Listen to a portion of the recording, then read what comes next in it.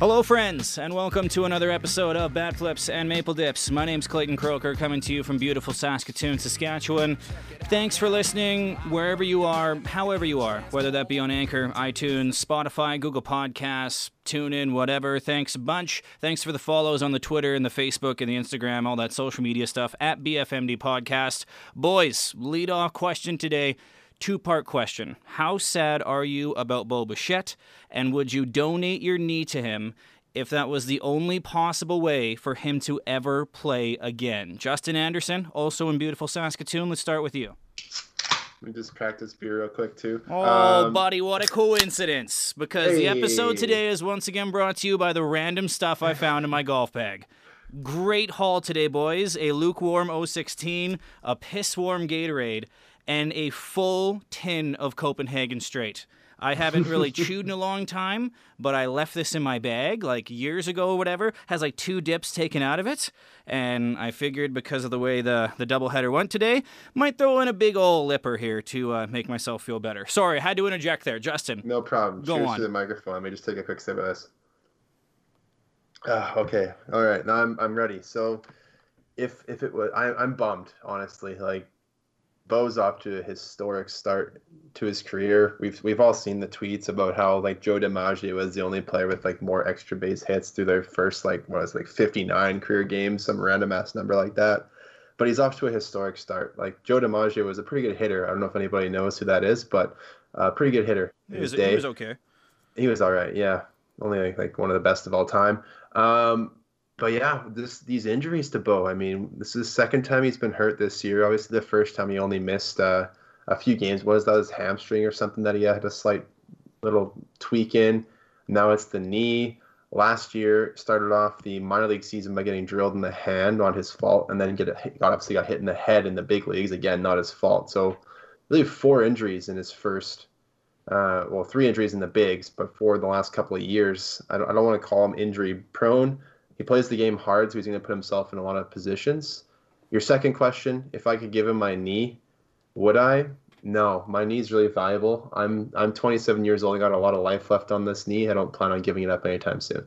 You're a complete coward, part-time fan. Absolute part-time fan. I can't believe you did not give your knee to Bo Bichette. Wow. Disgraceful. We were just talking about how I've watched every inning. I haven't turned the games off, even when we're getting shit pumped 8-0. I've watched everything. Disgraceful.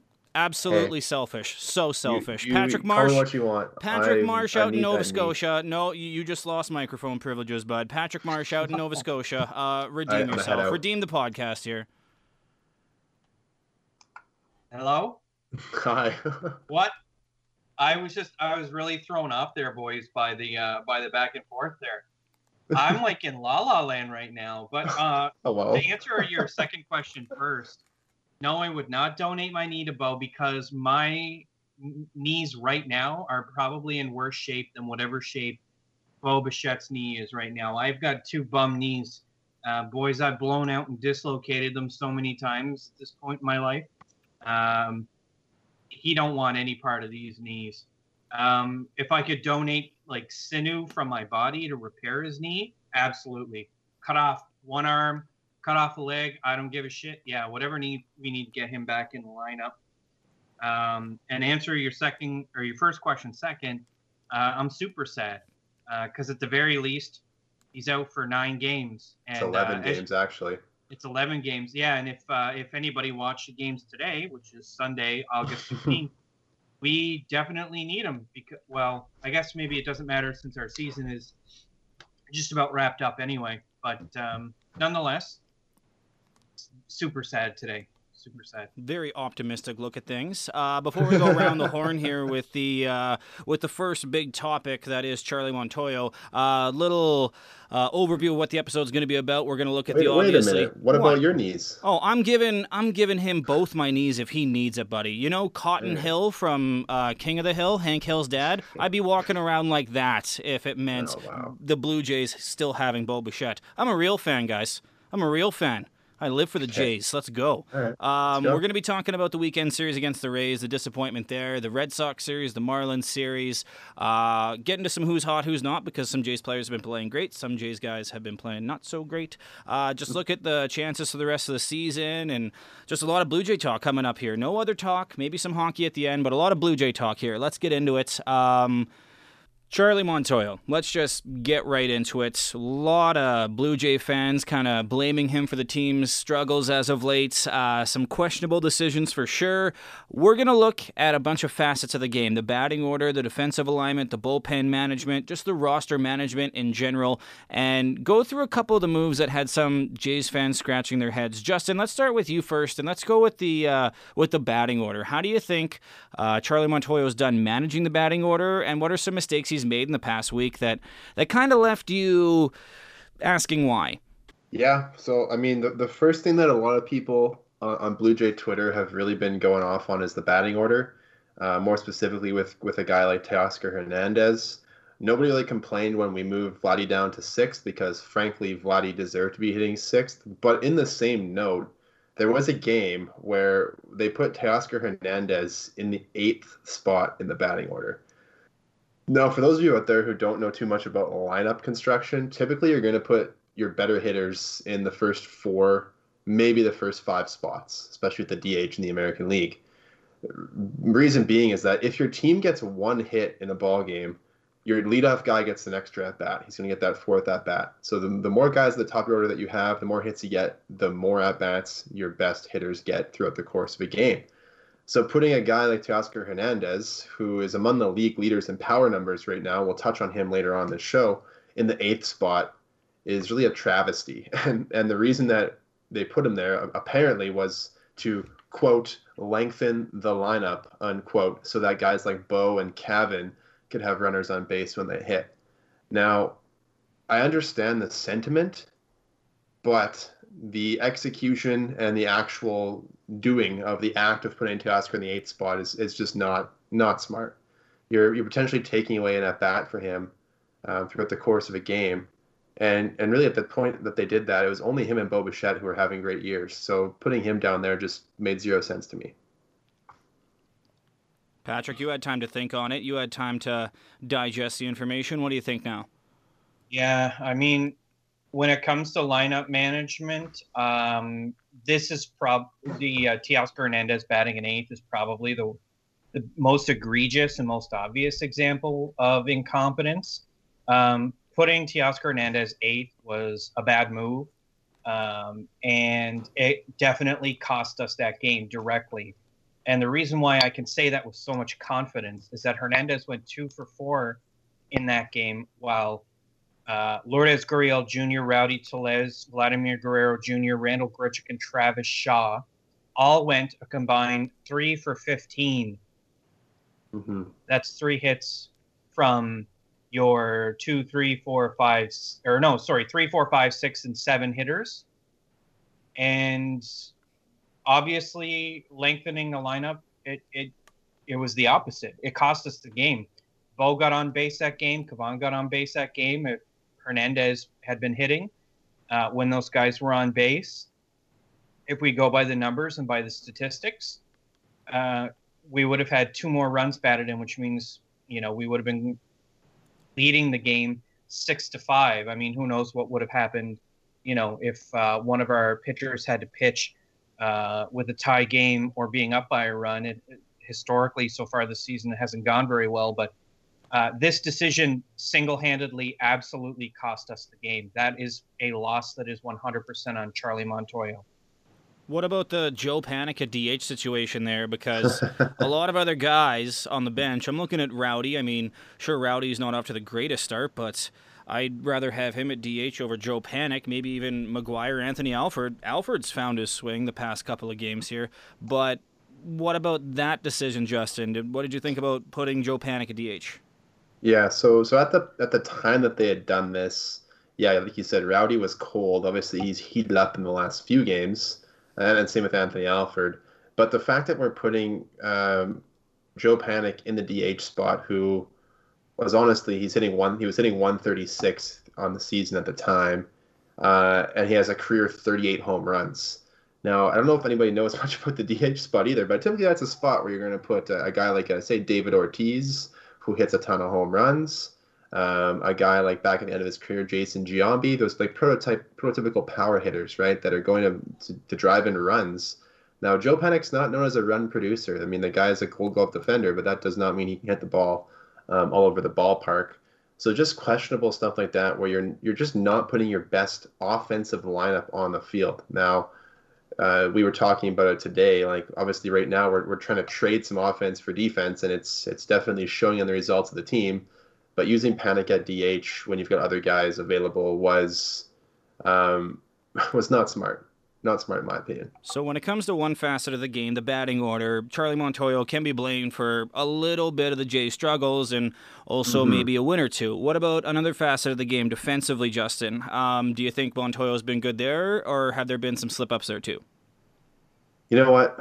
Honestly, I think that he's been fine defensively. He's used like a few different combinations in the outfield. I know our outfield, besides Randall Grichuk and Anthony Alford, aren't really sound defensively, but he hasn't made too many mistakes in the defensive alignment thing. We've maybe seen some guys moved around a little bit too early. Today we saw Gurriel come in for Alford, when maybe Gurriel should have replaced Teoscar Hernandez so they could have kept Alford's defense in the game. But at the same time, I don't have too much to criticize here. People have been mad about Vladdy kind of platooning at first in DH. Well, we've got Rowdy and Travis Shaw.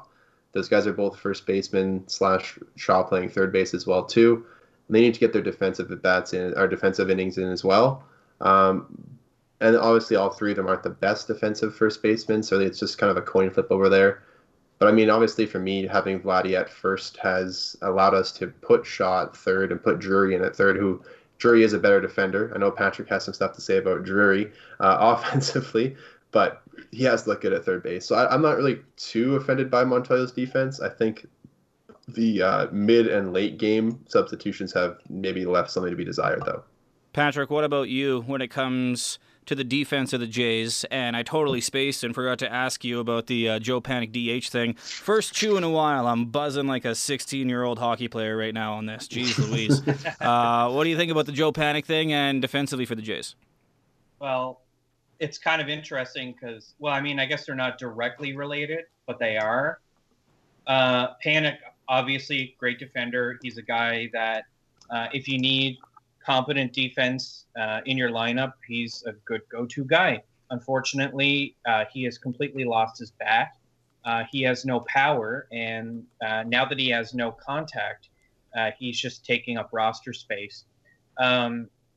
He's like a poor man's John McDonald, who is universally beloved by Jays fans. And after this weekend, Panik will be the opposite of that. Putting Panik in the DH spot was absolutely poor lineup management, and we happened to lose that game by 1 run. And guess who struck out twice and left 2 runners on base? I'll let you have 3 guesses, Justin, as to who it was.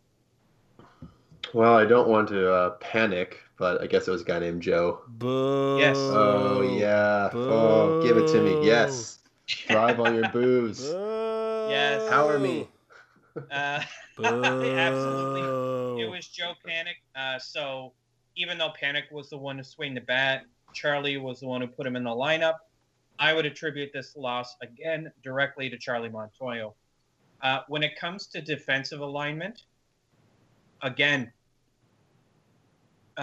we've had some issues when it comes to how our infield's played. We've seen a lot of fielding errors, a lot of throwing errors from the outfield.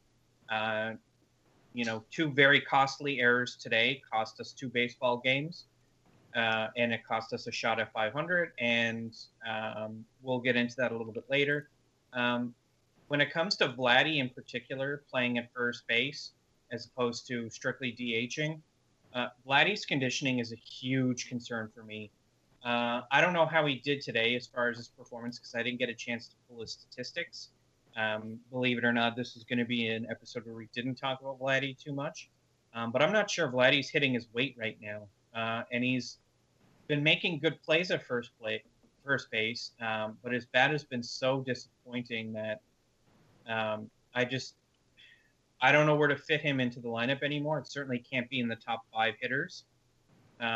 He does need to be in the lineup every day, and if you don't trust Rowdy Tellez to be a defensive piece, then Vladdy has to be at first, and Tellez has to be at DH.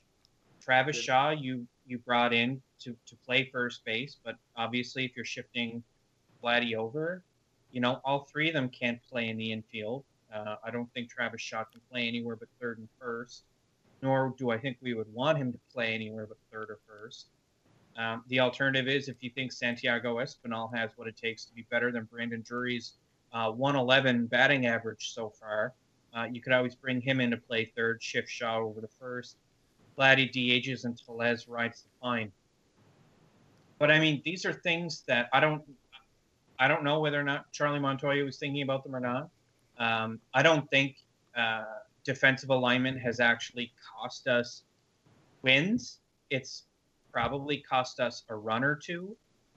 But in the grand scheme of things, I don't know if we can necessarily blame Charlie Montoyo for Vladdy's poor conditioning or the fact that Rowdy Tellez isn't really a great defensive first baseman. I don't know if we can pin that to him. So I'm going to say that we could probably toss this one out as a reason to blame Charlie Montoyo.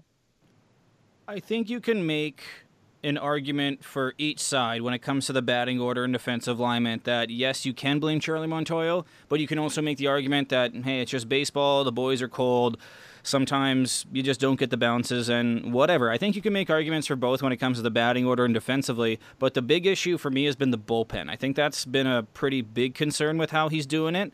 Especially if you look at Blue Jays Twitter, they're not really happy how he's dealing with the bullpen. Justin, is that the biggest concern out of these 3 facets of the game, or is he doing an okay job with the bullpen? Yeah, I'm concerned about it. A larger concern for me is the fact that I just don't think we have the depth of arms that we did. Without Ken Giles down there, it's tough. I mean, we've got these great, or I shouldn't say great, we've got these above average long relief guys right now with guys like Kay, Baraki, Wagaspak, and Hatch. But our high leverage guys that we expected to be high leverage, like Rafael Dolis, haven't really panned out. Shun Yamaguchi, another guy who has looked better lately, I'll give him that. So he started off bad. Then you've got AJ Cole, who was looking okay until today. He was a little shaky. Jordan Romano's had a couple of shaky outings in a row now. Anthony Bass obviously blew a save for us a couple games ago. So I mean, I think the bullpen is just really, they've been worked too, right? I mean, our starters haven't given us length, which is part of the fact of a 60-game season and not being lengthened out. So I mean, as much as I want to criticize Montoyo for his bullpen management, I think it's a little bit of like playing with the cards you're dealt too. I mean, we haven't seen the best possible bullpen guys being around because we haven't had Ken Giles at the back end. That just changes everything. So I want to give Charlie a little bit of slack here. I think he's gotten better at this as the season has gone along. Hasn't been perfect, but again, I just think it's a cards he's been dealt kind of situation. Before we get more into Giles and Font and some other guys specifically in the bullpen, just overall, the bullpen, big concern for you, Patrick, the way Montoyo is running it? Overall, I would say I am concerned about how Charlie Montoyo has managed the bullpen, but I would not say the arms in the bullpen are a problem. They are being worked hard right now, and it's not really fair for us to put much blame on them. Yes, Rafael Dolis has been basically, I think Justin coined it as a coin flip. He makes me really nervous when he pitches. Shun Yamaguchi makes me really nervous. I can't watch Wilmer Font pitch. And, that's 3 arms. But we have quite a few pitchers who, at least as of the beginning of today, were part of the zero crew. They were rocking 0 ERAs, and they were the reason why we were 7-9 going in today, and we actually had a shot at the playoffs. Now that today's games are over, it's a different story. I'm not going to be nice at all in this section. And I know I said, I was going to try not to be negative, but you got to let me off the chain for this at least, because I have a lot to say about bullpen management itself specifically. Do you guys have anything to say before I, dig in here? I don't think we're out of the playoff picture at all, even after these 2 losses here. I know that every game matters, but again, maybe the Jays win 7 in a row, we're right back in it. Like, you never know when a team could get hot, especially with all these outside factors, how a team is dealing with it. I don't think it's fair to say the Jays are done quite yet. There's still some time. We haven't even hit the 20-game mark yet, so we still got 2/3 of the season left to make up some ground. Crazier things have happened. The boys could get hot, so I don't think it's right to rule them out yet. I have faith.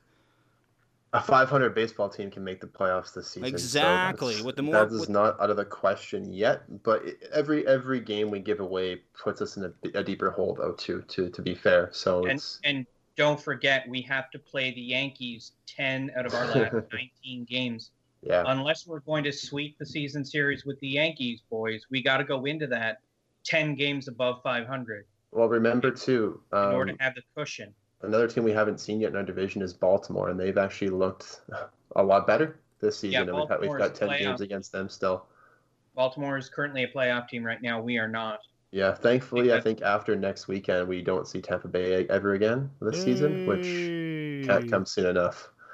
Yeah. Well, before you go off here, I have Faith Hill, so I want to go on the record. I still have Faith Hill for the Jays. Okay, does that mean our song today, our outro song, is going to be Faith Hill? Obviously. All right, well then you better get digging. It's time, though, boys. It's time to talk about bullpen management, and this is going to hurt you just as much as it's going to hurt me. But let's talk about facts. These are pure facts I'm going to drop on you, and let me know if I'm barking up the wrong tree here. Let's talk about Shun Yamaguchi. I know we were all super excited about this guy. We signed him. He came in, spring training, didn't look too bad. He was going to be our X factor. Some of us, I won't name names, wanted him to be a part of the rotation. Some of us, like myself, thought he would end up being in the bullpen. He'd be a long reliever. Especially in situations where the game was out of reach. Charlie Montoyo thought differently. He put Yamaguchi in 2 high leverage spots so far this season where he was 100% outclassed by hitters that he had never pitched against. And as a guy who had never pitched in MLB until now, this was a no-win scenario for him. He was going to get shelled, and he did. Both times where he was in these high leverage situations, he's tossed up a ton of muffins, and he's given up a lot of home runs. Those are 2 losses that are a direct result of Charlie Montoyo choosing to use a pitcher had very little knowledge or experience against these world-class hitters. I completely blame Montoyo and not Yamaguchi for this. Yamaguchi was put into the situation by a manager, could have taken advantage of much hotter pitchers, like some of the young guns who were rocking 0 ERAs. Instead, he put in Yamaguchi. It's cost us 2 losses. We also, we absolutely should be blaming Charlie Montoyo for what happened with Ken Giles. Ken Giles didn't look right at all from the moment he stepped onto the mound in that appearance. Then he was just all over the place. He got runners on base, and he was kept out there. And then he was taken out because he was injured. There's no rule in MLB that says if a pitcher is injured, they have to continue pitching. So the justification of saying, well, he has to face 3 batters, that rule doesn't come into play if a pitcher is injured. Clearly, Ken Giles was injured because he has been on the 10-day DL since then, and he hasn't come off of it, which means he's going to miss even more time. So again, Charlie Montoyo is responsible for keeping Ken Giles out on the mound when he knew he was hurt, and he could have taken him out at any point. We lost that game because of that. So even if we are kind and we only count the mistakes made by Charlie Montoyo with bullpen management, that's still 3 losses. You take away 3 losses from our record and you add 3 wins, and guess what, boys? We're in a playoff spot. But it's not just those 3 losses that we're going to account for. It's those 3 losses, the panic screw up, and the mistake with Teoscar Hernandez, and that is 5 losses because of roster management problems. So we're 7-11 right now. You take 5 losses away from us right now, and guess what? We're 12-6. We would actually be competing with the Yankees for first in our division if it wasn't for these lineup screw-ups. Now, we have a lot of other problems going on in this team, not the least of which is fielding errors and throwing errors and base running errors. But those are 5 things I've just demonstrated that are direct results of Charlie Montoyo's incompetence. Do we still have faith in this man to take us to the World Series? I have Faith Hill still. I have Faith Hill. I'm a Mississippi girl. I got Faith Hill. Again, it's still too early. He's got such a young team, and as a manager, having a young team that doesn't have a lot of experience, that's got to be so tough because he's not an experienced manager either. This is his first gig. So I know he has a lot of experience as an assistant coach and player development, all that stuff, but he's still learning too. So give him some time because we've been patient with our young guys. We've been patient with Bo. We've been patient with Vladdy. We've been patient with all these guys. I think Charlie Montoyo deserves a little bit of a break too because he's still a relatively new manager as well. I know it's his job, and I know he has screwed up definitely, but he definitely does deserve some of the responsibility, but at the same time, we got to be a little patient with this guy. Those are my final thoughts on it. Justin, any more before we get into some Jays games here? No, I think the last thing that we want to talk about before we go on is the whole Jacob Waguespack situation in Atlanta. I just want to highlight this quickly.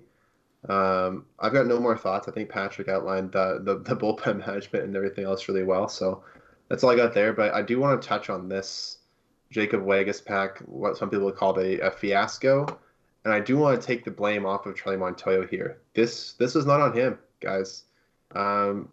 If you recall, this was the day when the Blue Jays had to trim their roster down from 30 to 28 guys. So they had sent Waguespack down to the minors along with Billy McKinney. And then they had placed Trent Thornton on the injured list shortly after, which then led to the recall of Waguespack, who hadn't actually left Atlanta yet. So he came back to the ballpark. Somewhere in between the send down and the recall, he was not placed on the lineup card that the umpires received for that game. Now, when they tried to bring Jacob Waguespack in to relieve Nate Pearson, the umpires called out Charlie and said, you know what, he can't pitch. He's not on the lineup card. Now, I'm not sure what was said on the field and what the reason the umpires gave, but myself and some other folks on Twitter, myself being an umpire, I've actually run into this situation before, but Rule 4.03 subsection C, to get all technical on you, in the official baseball rule book states that, and I quote, the failure to list a potential substitute player shall not make such potential substitute ineligible to enter the game. Boom, so in this situation, Jacob Waguespack should have been allowed to pitch. This was not Charlie Montoyo's fault. This was a missed rule by the umpire crew. I know that Twitter was being the living shit out of Charlie Montoyo after this one, but technically, he didn't do anything against the rules. Listing potential substitutes is simply stated in the rule book as a courtesy to the opposing team. So you don't actually have to list your substitute players. As long as you have your 9-man guy, your 9-man batting order and your pitcher on the lineup card, and your team meets roster requirements, which in this situation is 28 guys, any of those 28 guys are eligible to play in that game. Professor Anderson just dropping the mic on the umpires, his own kind too, throwing your own kind under the bus. Hey, how long have you been an umpire for? 15 years. 15 years, and you just turn your back on them. First you don't give your knee to Bo Bichette, then you throw your own... is willing to admit when they're wrong. Your own friends under the bus. What will you do next, good sir? This is disgusting. Hey, man, those guys are making $120K to $300,000 a year. I've got nothing in common with those guys. I guess that's kind of a good way into the Brave series here. We're going to start recapping the Jays games since the last time we recorded here. Do we need to get into the Brave series too much? It was so long ago. I mean, Ryu was great in that 2-1 win. The bats were kind of quiet, though, but Ryu was great. That was a great sign. What did you guys think of Nate Pearson in that loss? I mean, it was a rough first inning, but Patrick, how do you think he pitched for the rest of the night? I didn't think he was very good. He walked free. Yeah, he only gave up 2 hits, but he gave up a muffin, and that ended up. Well, it wasn't the winning run, but it set us behind, and we were trying to play catch up the entire game. It was actually Wilmer Font who blew the game for us. What a surprise! We'll talk about Wilmer Font blowing games a little bit more later on. But getting back to Pearson, I wasn't impressed with him. I thought he was outpitched by Touki Toussaint, if I hope I pronounced that correctly, pitching for Atlanta. Yeah, I'm kind of in the same boat. I love the way he did battle back after that first shaky inning. And of course, yeah, Wilmer Font giving up that home run to Freddie Freeman, a guy who had been struggling after coming back from COVID, was tough. But I mean, we saw our team fight back in that game too, right? Get down early, come back, which has been kind of a theme to the season. So I liked the battle from Nate in that game. Really did. Let's move on to the Red Sox series, shall we? Because it didn't start great, especially for Tanner Roark, who, again, we had high hopes going into the season, and he's pitched okay at times, not so well other times. That second game was a great win because my boy Anthony Kay was great in relief. Sure I mean, was. I'm pretty proud of that guy. I've said it ever since we got him. I love this Anthony Kay guy, and thank you for proving me right. It never happens. I think he's literally the first prediction I've ever gotten right. Whatever, I'll take it. Overall, though, Justin, that Red Sox series and the way it ended, give us your perspective on the positives and the negatives in those 3 games. Yeah, obviously, like you said, positives being Anthony Kay. We saw AJ Cole with a great outing of relief in that first game. The offense didn't put up a ton of runs, like 8 runs over 3 games. You're not going to win too many Major League Baseball games when you're averaging less than 3 runs per game. Nope. But again, I didn't think the bullpen played badly. Obviously, we gave up the two basically walk-off wins, but at the same time, I don't think the bullpen's really to blame. Obviously, Mitch Moreland hit a monster home run off Thomas Hatch, but I think he hit 2 that night. But I mean, at the same time, they did a good job of holding it. Shoemaker actually had a great start there in that 3rd game. I don't know. It's just that the offense hadn't shown up yet. Patrick, your thoughts on the Red Sox games and any players you want to highlight or anything like that? Honestly, I don't think any player really deserves a positive highlight except for Bo Bichette. Anthony Kay. Obviously Anthony Kay. We talked about him already. I don't want to give anybody else credit that's not really due to them. We didn't perform very well. We were lucky to get 1 win there. I'm reasonably pleased with Ryan Baraki, Anthony Kay, Jordan Romano, and Anthony Bass, although, of course, a lot of the stats that I pulled happened before today's game, so there is a bit of you have to give us a little bit of wiggle room here. We had a little crew of young pitchers who were all had 0 ERA going into the start of today's restart. Different story now, but are you guys sick of our relievers giving up home runs in the 9th inning? No, I love it. I'm sick love of it, man. I love it. I honestly I don't need. There's not enough anger in the world to satisfy me. Although, here's the thing with Dolis, okay, and the 5-3 loss, the first game. He still struck out 3 guys, but he gave up a muffin, and I just feel like it's meaningless. Like, what's the point if they can't shut the inning down without giving up a home run? Like, we need to be more selective with who we throw out there on the mound. If a guy doesn't look like he has his stuff for the day, don't send him out there. Oh, it's just driving me bananas how our guys are some of our relievers, and it's like almost there's like a mini rotation of guys who are letting us down in extra innings or the 9th inning or whatever, and I just want them all to go away. I've had enough of them. I think we should call an audible on the goodbye song today. Instead of Faith Hill, maybe we should get Super Sad Nemo, play some Good Charlotte or something, because that was Hello, darkness, that was sad friend. right there. Holy, what's the point? At that point, I was like, "Whoa, are you okay, man? It's gonna be okay. The Jays are gonna be okay." Are they? It's just like what was it? Brizgalov is only a game. Why you have to be mad? It's only a game, bright future. We're struggling right now. It'll be fine. The boys will figure out. Again, I have Faith Hill. That Marlins series, what a series. That first game, the walk-off, sick. But that second game, let's focus on that here. Justin, you watched that game from start to finish, right? Yeah, 4.5 hours of epic highs and lows. Let's put it that way. Yeah, like Nate was bad. It sucked to start because Nate was bad, but then just rallying back. He didn't end up getting the loss, which is great. And then just going from such a momentum swing, and then just all of a sudden, losing the game in one of those innings there. Yeah, look at it this way, right? The first 4 2/3 innings, our pitchers Pearson and Legospak gave up 11 runs. So it's not even the fifth inning or the end of the fifth inning yet. You're down 11. If you've given up 11 runs, they weren't down 11 because they ended up scoring, I think, 2 at that point. Then they come back and they hit 7 home runs that night to tie the game. Absolute bombs too, some of them. I love that screen up in left field to keep the freeway safe. Love that because you can just see really how high above the wall those home runs are. Mm-hmm. Boom, moonshots. But yeah, the team didn't quit, right? You got to give them props for that.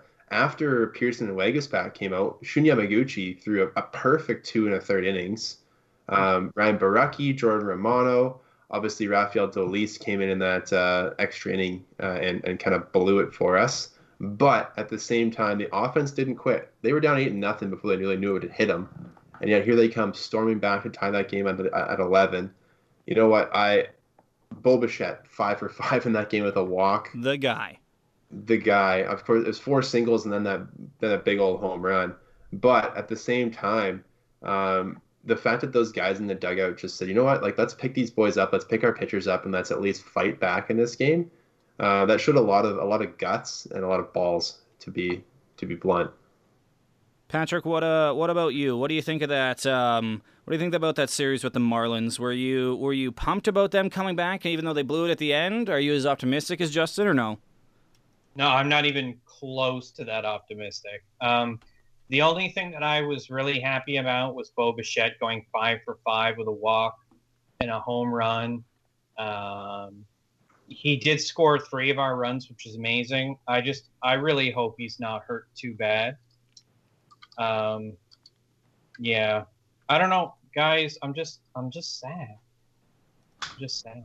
Bringing down the whole energy, man. Jeez. I know. Let's go. We got the Faith Hill references going. We got the random golf bag stuff. We're buzzing. Let's go. Let's stop getting sad. Let's get happy. Let's talk a little bit about this Rays series because other than the bad doubleheader today, I mean, it looked okay for the Jays, especially because we always struggle against the Rays. But Justin, we'll talk to you here first. You lead off. That big win.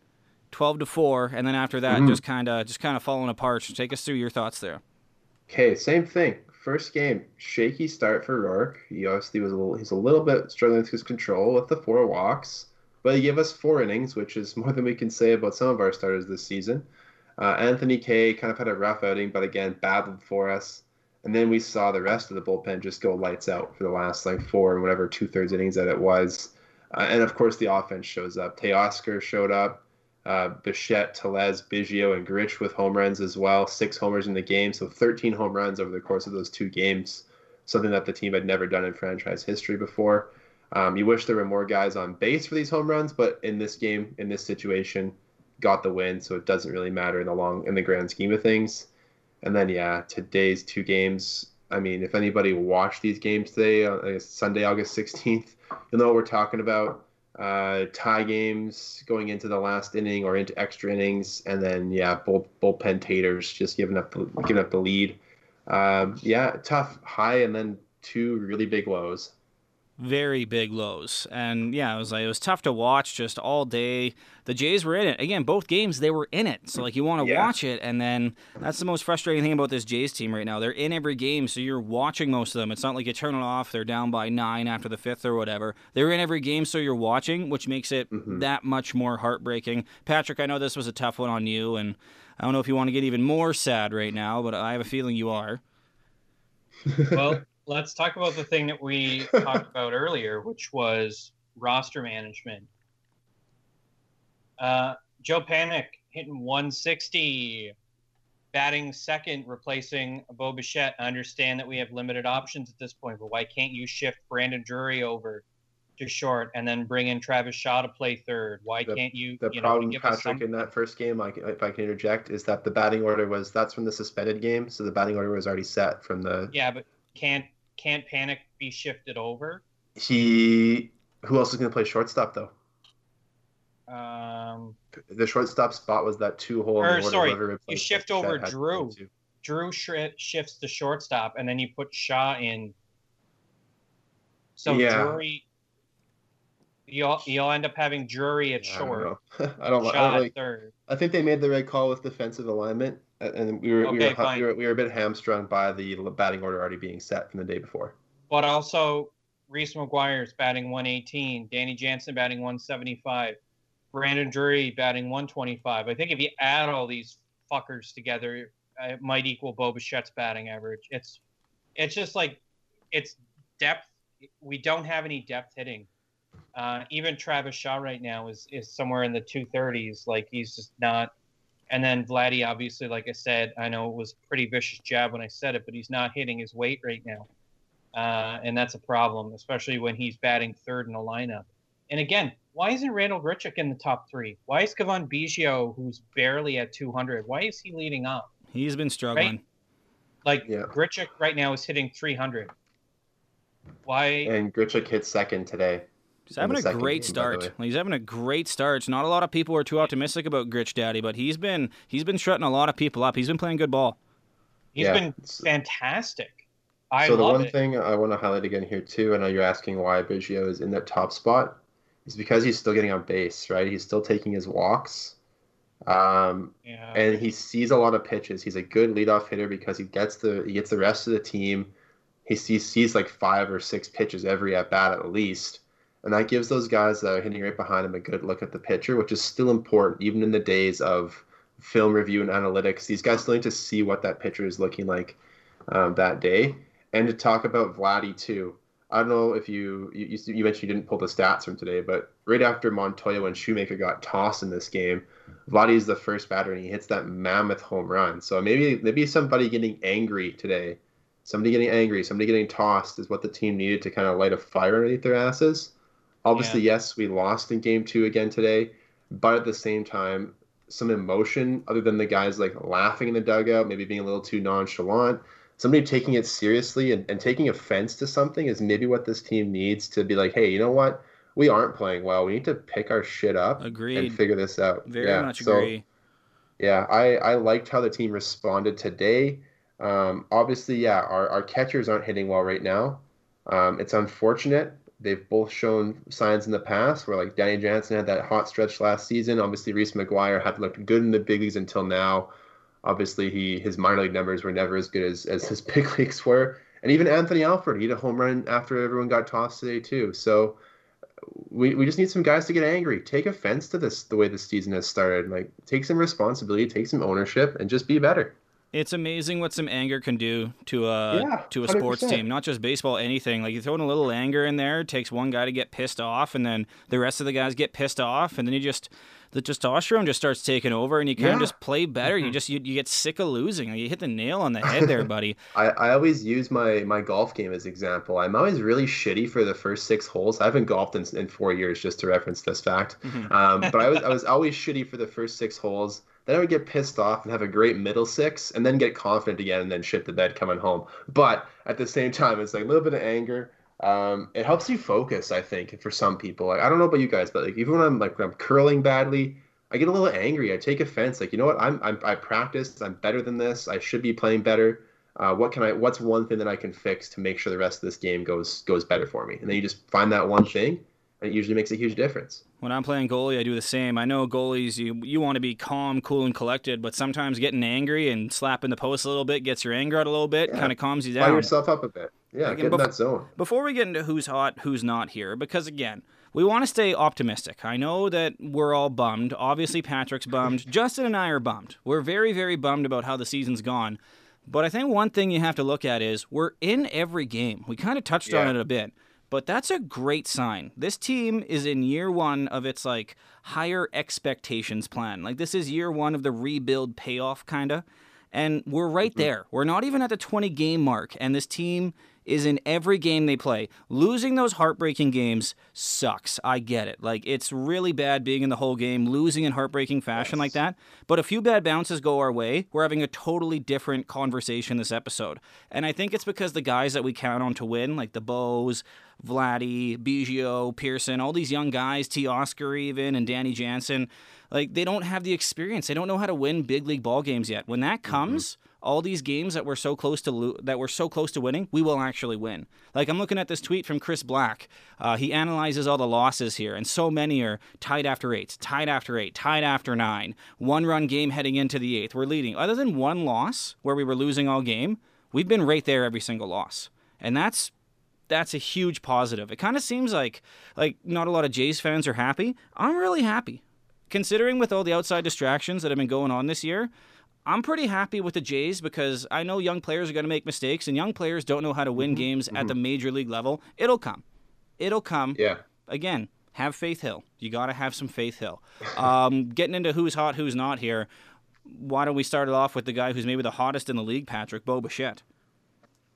Yeah, absolutely. Bo Bichette, in the last 7 games, he's been hitting .464, an OBP of .516, and has been slugging .964. I think that OPS is like a billion, something like that. 1.48. Yeah, yeah. So I did the math. Yeah, you did the math. Did the monster math. Boo. Oh my God! No, boo. Well, look, you wanted Sorry, some there's ghosts in positivity. here. This is what you're getting. Boo. All right, listen. The Jays have been struggling when it comes to hitting, especially deep into their lineup. Bo Bichette, though, is a good counterpoint to that, in that he has been punching solid extra base hits, and he's getting on base and he's scoring runs too.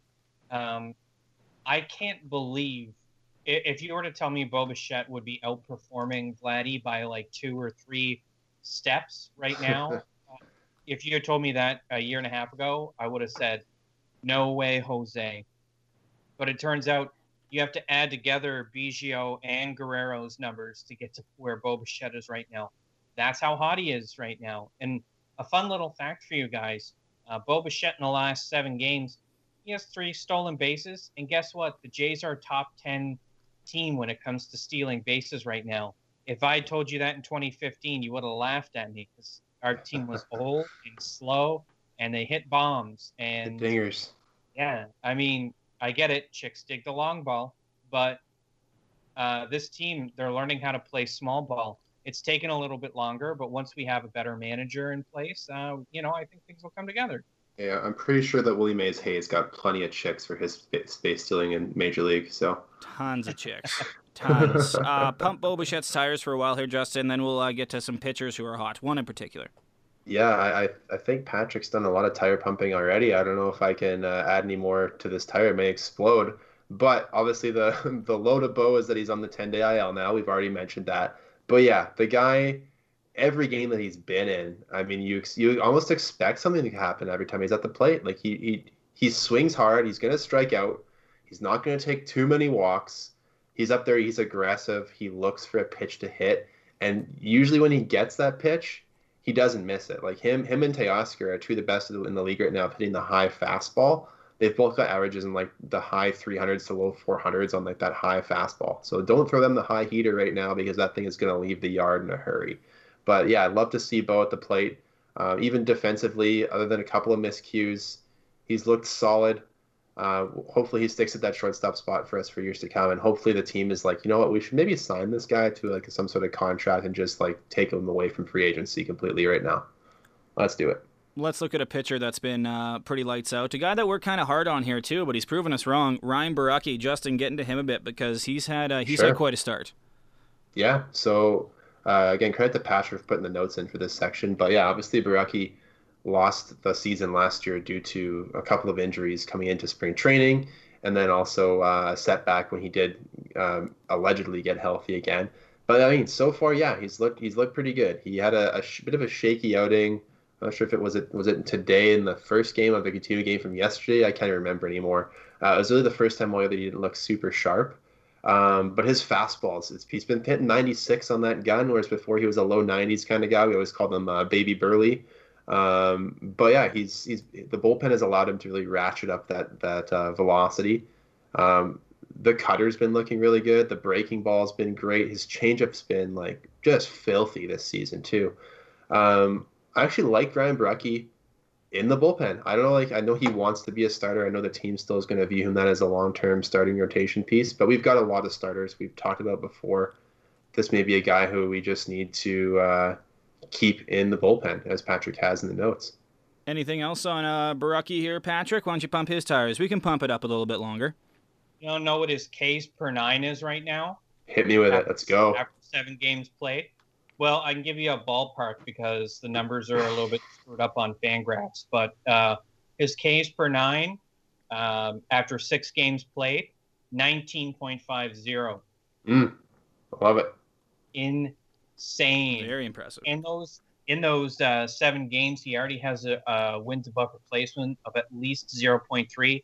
It might round up a tiny bit because he did get a little bit more in today. But the fact that he is thriving in the bullpen, look, this is what we did with Aaron Sanchez, and it worked very well. Yeah, it showed results across major leagues in past as starting those guys in the pen. So maybe it's the formula for success. I've been touting this for how long now? It's been 2 years where I kept saying, take these young guys, put them in the pen. Don't put the pressure on them to pitch as a starter.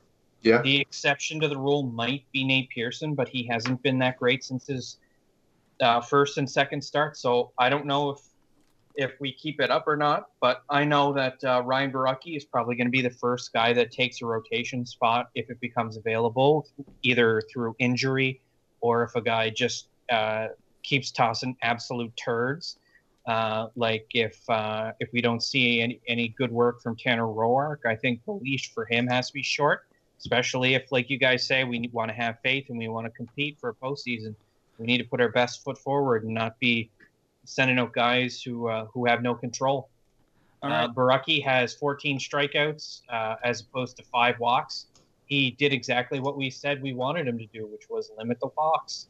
His BBs per 9 are still 4.5, but it's still a tick down from what it was last year, which was obviously an injury season and the numbers are frigged up. But I think when, with a little bit more time and a little more stabilization, I think we're looking at an all-star caliber season for Ryan Borucki.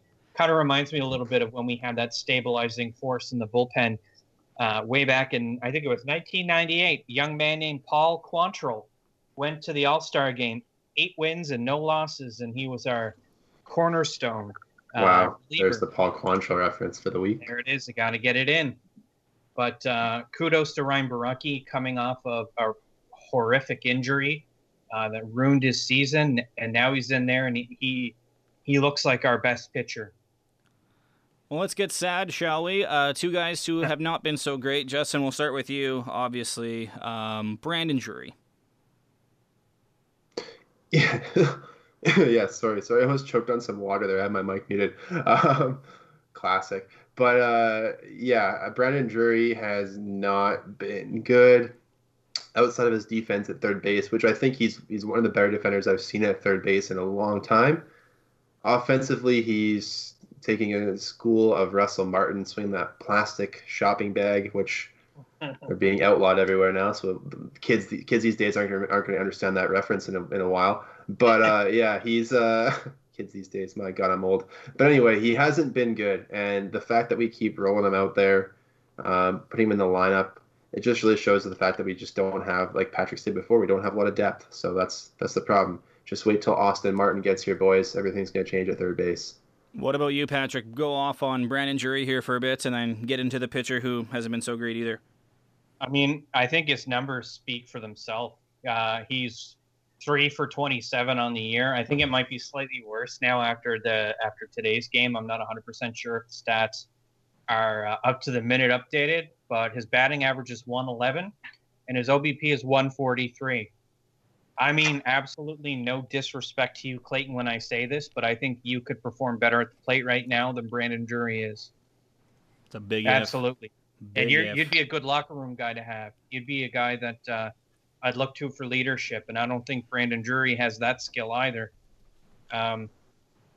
It's not his fault that everybody on the depth chart, everybody who's batting 6, 7, 8, 9 isn't really doing so hot. But Brandon Drury is a result of a problematic approach at the plate. It's not working. And I don't get it. Santiago Espinal batted .350 in spring training, and Brandon Drury was an absolute farface. And now we've got Brandon Drury in the lineup every day. And I understand Bo Bichette is injured, which means we'll probably see more of him. But you're telling me Santiago Espinal can't have a better slash line than 111, 143, 111? I think it's bullshit. I think Espinal should be taking these starts over Brandon Drury. All right, a pitcher that hasn't looked great. We've touched on it 2, 3, 4 times this episode. Tanner Roark, not great. Hey, Justin? No, I mean, it was a toss-up between, I think, Roark and Wilmer Font for this not spot. But we crapped on Font a little earlier. But yeah, Tanner Roark, I mean, we expected him to not be elite. Obviously, he never has been. But we wanted him to be better than this. He's made those 3 starts so far. He's struck out 10 and walked 9. So those aren't good ratios. You don't want to see that. And also the 3 home runs are less than ideal. So unless he can keep runners off the base pass and keep the ball in the yard, oh boy, this could be a interesting tenure for Tanner Roark in a Blue Jays uniform. I'll just leave it there. That's enough. Take it from there, Patrick. What about Tanner Roark? What is Tanner Roark's contract? Is it 2 years or 3? Let me get that while you term a new one. All right. Well, let's talk about the main problem that he has right now, which is that his control is all over the place. He's only pitched 12 innings and he already has 9 walks. Kids out there, I don't know if you can do math, but the stats aren't that great. He's giving up a walk an inning and he's giving up a home run every 4 innings. He's becoming I've got the contract, Patrick. 2 years, $24 million. We've got him locked in through next season. I'm okay with that because I don't think we're going to compete this year, and next year we can shove him in the pen. I'm good with that. 3 years would have been a problem, but there's not a hell of a lot that Roark can do right now except go deeper into games and not throw walks. That's going to make me change my mind on him. I think he's a liability when he hits the mound right now, and I 100% think he will be the first pitcher in the rotation right now to lose his rotation spot if the season starts to get away from the team and they don't feel like they can compete, or if they feel like they might need some sort of change, or if Ryan Borucki stays hot. I think Ryan Borucki is primed to take Roark's spot, and Roark will pitch out of the pen long relief. It's just he's too much of a liability. It's only 3 starts, and it's only 12 innings. But again, 3 games that you might as well toss in the fucking garbage because this guy can't pitch deep into a game, and he's throwing all over the place. We can't afford to continue to throw away games in the first or second inning and then have to fight our way back. You can't rely on your hitters to do that all the time. And this guy needs more bailing out than the American banks in 2008. Wow, financial reference. Big financial reference. Again. Hashtag the Big Short. Again, it's been a bit of a battle. These heartbreaking losses, they're tough, but there is a positive out of it. At least we're in the games, right? We're not getting blown out. We're not getting destroyed. We're in the games. Absolutely. And we're young. We'll figure it out. Might need another year. I thought that the boys are ready, but maybe they need another year of seasoning before they can really dominate this league like I think they're gonna in a few years. Let them marinate. We had a Professor Anderson bit, but boys, we've been going. We're an hour. A lot of Blue Jay talk today. Like usually we mix it up with hockey or some other baseball talk. It was wall-to-wall Blue Jay talk. Maybe we save Professor Anderson for later this week. Maybe we move to 2 episodes a week. What do you think? Yeah, we can do that. I'm fine with it. Maybe get an episode out on Thursday, maybe? Nail something down like that? Sure. Yeah, I don't know, because, I got to run. I did not expect us to go off, but lots of Blue Jay talk here. Anything else? I think it'll help some friends move. Yeah, anything else to add here? Any closing thoughts here? Or?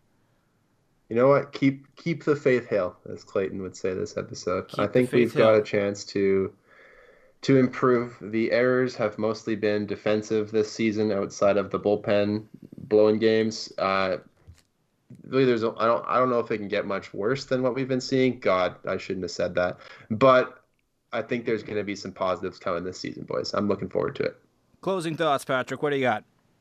Here it is. I'd say the MVP of this episode is you, Clayton, because you're absolutely right. I know I've been a negative Nancy for a couple episodes now, but you're right. We just need to keep the faith.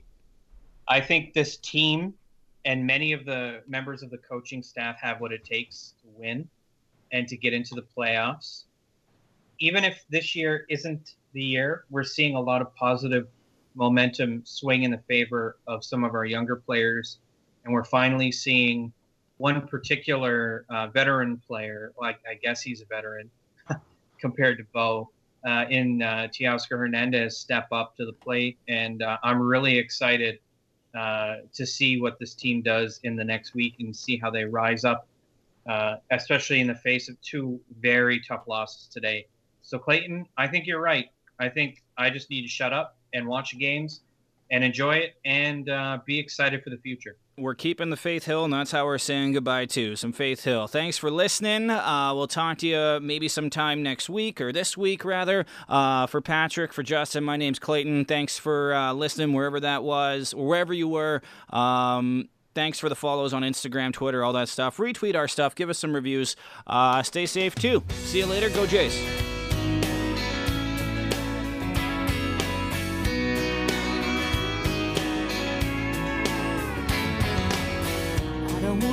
Heartbreak, I don't need another turn to cry. No, I don't wanna learn the hard way. Baby, hello, oh no, goodbye. But you got me like a rocket, shooting straight across the sky. It's the way you love me, it's a feeling like this. It's centrifugal motion, it's perpetual bliss. It's that pivotal moment, it's impossible. This kiss, unstoppable, this